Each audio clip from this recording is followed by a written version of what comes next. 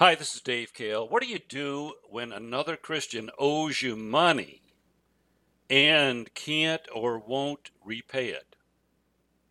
Or what do you do when a Christian-owned business is behind on their payments to you? This is a difficult situation, but there is some biblical guidance available.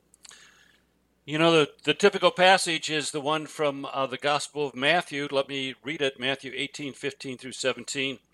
Quote, "If your brother or sister sins, go and point out their fault just between the two of you. And if they listen to you, you have won them over. But if they will not listen, take one or two others along, so that every matter may be established by the testimony of two or three witnesses. And if they still refuse to listen, tell it to the church. And if they refuse to listen even to the church, treat them as you would a pagan or a tax collector." End quote. Well, we can assemble three principles based on this passage. Here's the first. Number one, not paying on time is a sin against you. The debtor has not kept his word to you that he or she would pay you by a certain date. You've been sinned against. So falling behind a debt or business not paying an invoice within terms fits within the scope of this scripture. That's number one. Number two, non-payment of debt is not just a money issue.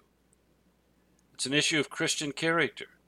Not paying the debt reflects poorly on the debtor's character and therefore poorly on the entire community. In addition, the debt has come between you and the other person, and it has interjected a discordant note into the relationship. Now, these issues of character and relationship are just as important as the money itself. Once you enter into a debtor-creditor relationship with another Christian, you assume the role of someone who can impact that person's character. You do not have the option of not pursuing the debt. Let me just make this clear. You can forgive the debt, but that's sort of a coward's way out. To do that abdicates your responsibility to help shape the person's character and to attempt to patch the injury to the relationship. The passage I just read doesn't offer you that option. Now you may find that in other places in Scripture, and you may feel that you should forgive the debt, but in this passage, there's no talk about forgiving the debt. There's a talk about getting the person to acknowledge it and rectify it. So the creation of debt on the part of another Christian is a serious issue. Resolving a bad debt can take months, lots of time, and be emotionally excruciating.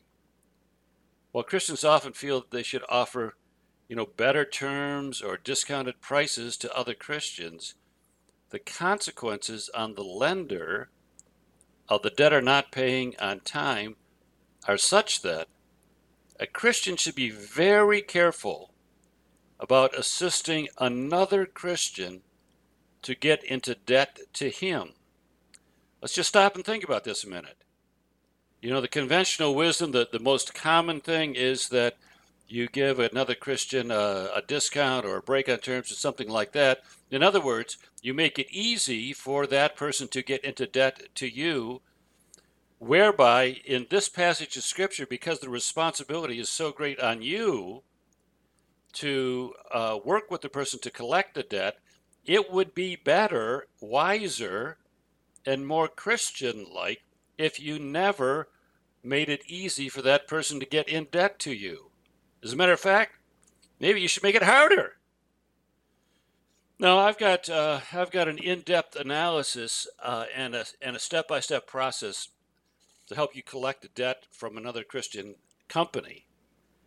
Just check on my website for the ebook called "How Do You Collect a Debt from Another Christian?" How do you collect a debt from another Christian? On the davekale.com website, and also on the Biblical Business Resource Center website. And there's a free ebook if you find yourself in this situation. So a couple just kind of summary thoughts here. Number one, it would be better if you don't ever get in this situation.